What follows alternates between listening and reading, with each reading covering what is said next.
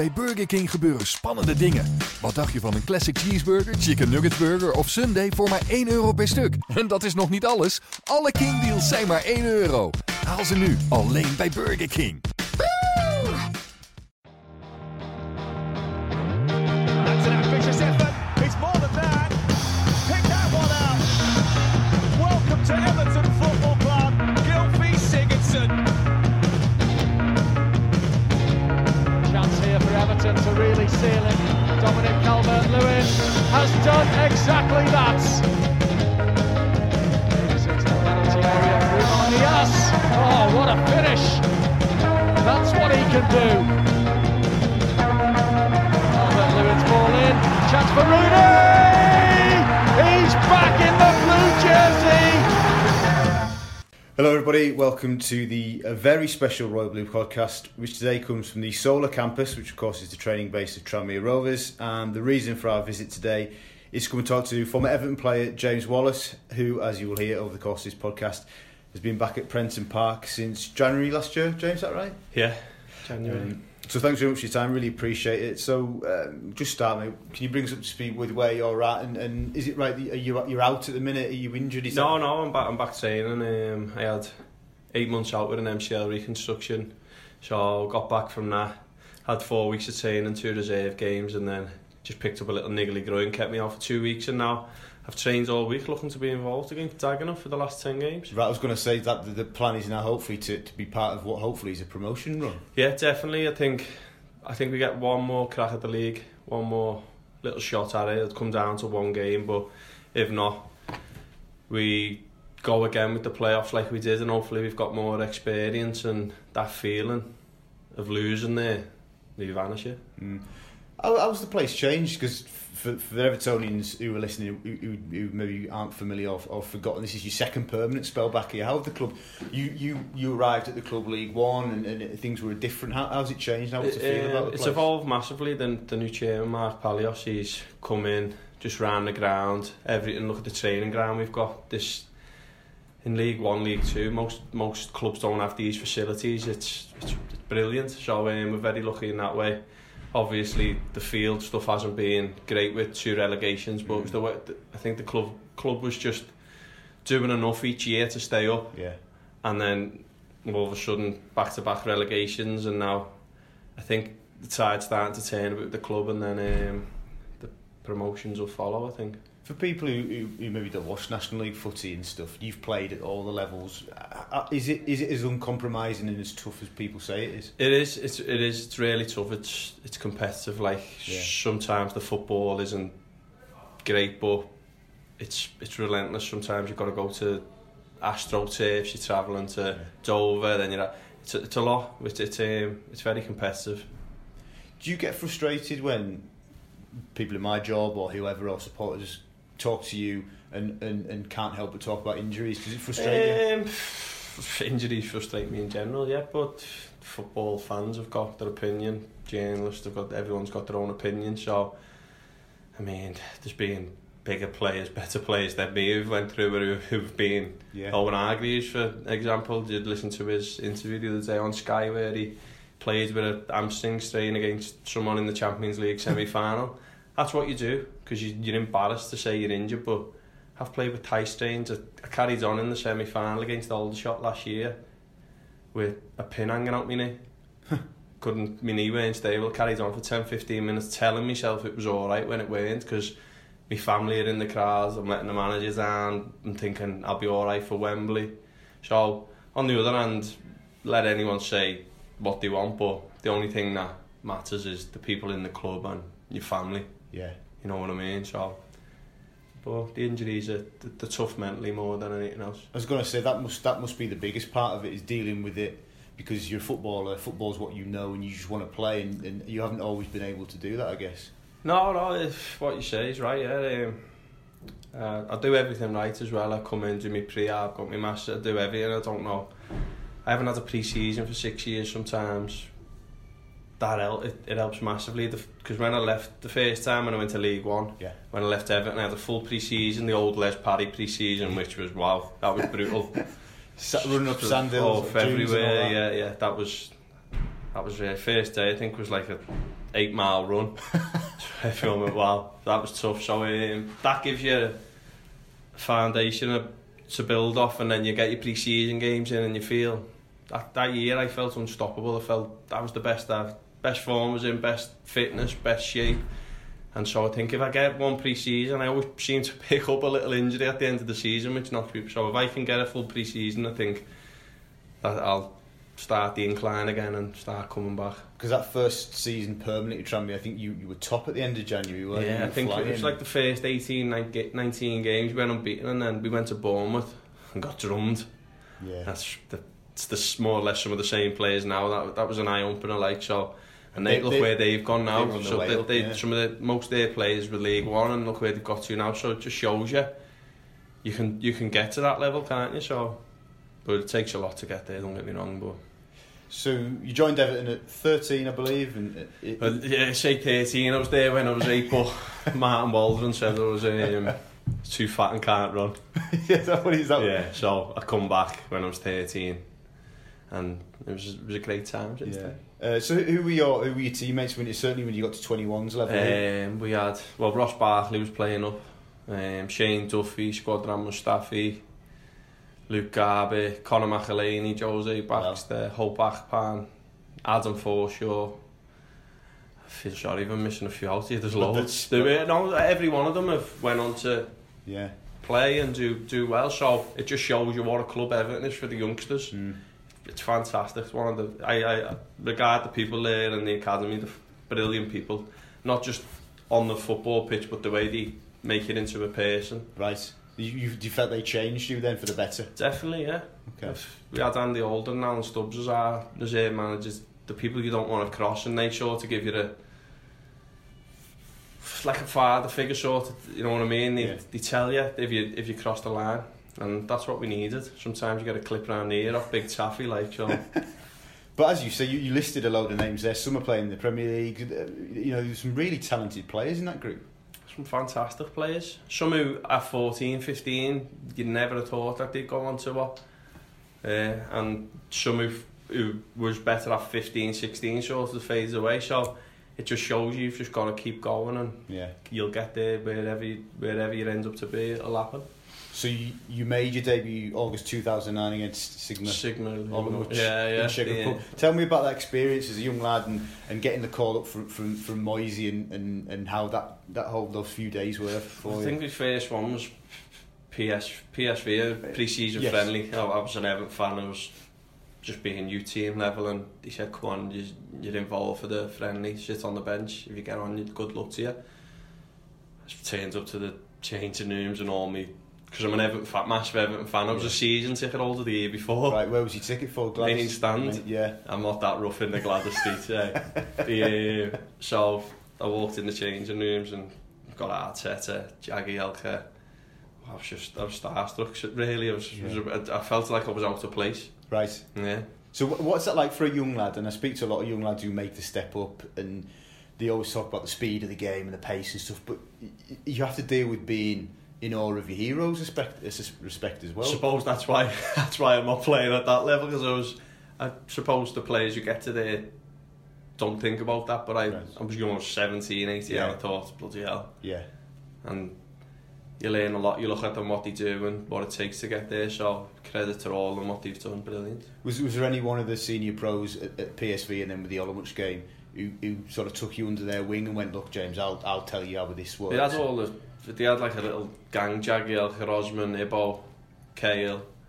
They sort of, me and Jose was together at the time, and they sort of looked after us a bit. But surprisingly, Louis Saha, he was quality, but you always put your arm around you. Yeah. Right, okay. No. So people will be maybe surprised about that. I know Louis is a nice guy and stuff, but he's another one who suffered with injuries as well. But wow, that man can finish in training.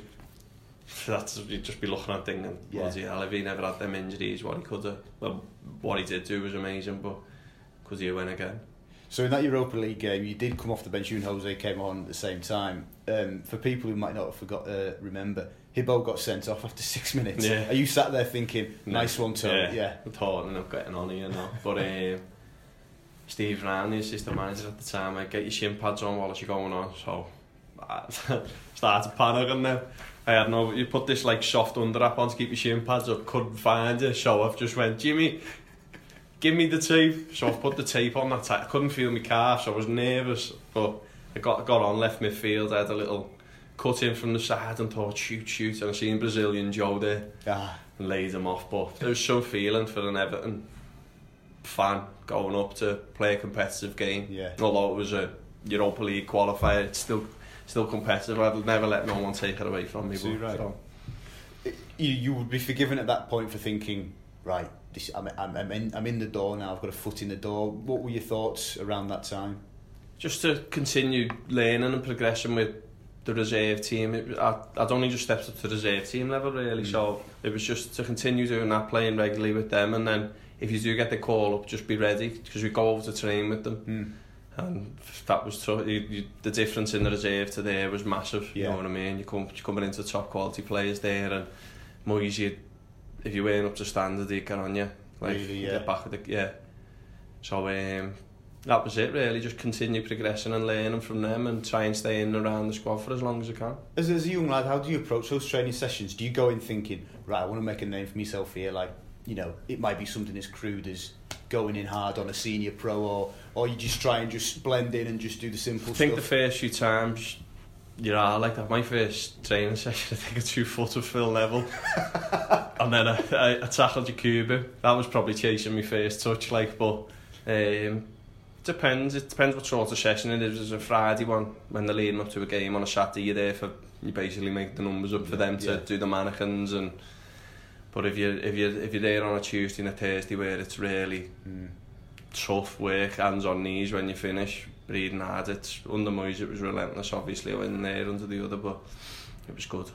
You mentioned a little bit about Moyes' character there. How did you find him in the time that you did work with him? He was good. He was a good man. He'd tell you straight if you're out of line, he'd send you in if you weren't doing it. Also pre-season he took the run, he took everything.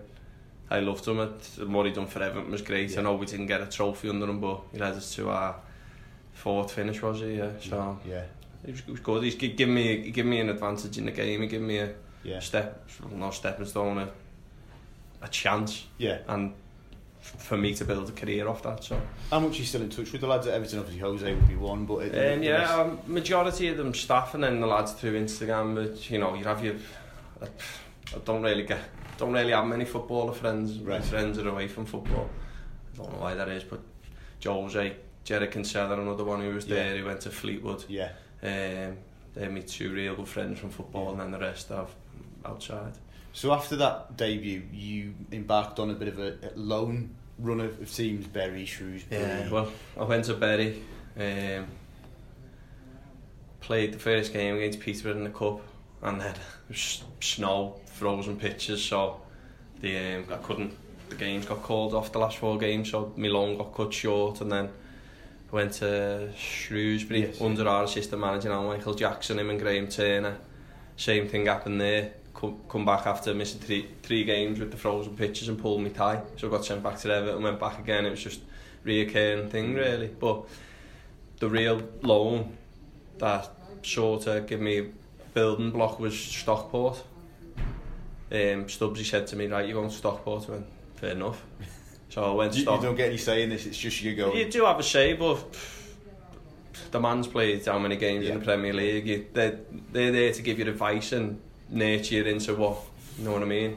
So I went to Stockport, played 18, 19 games. I think there was 15, 16 points adrift at the time. We just, after 3 games, to give me the armband. So it showed you what sort of character I was and how much I impressed there. But unfortunately, the club went down that year, but it was sort of writings on the wall. But that was the first time where I thought, right, this is what it's about, even though it was only League 2, and that was probably my best time playing football and my happiest.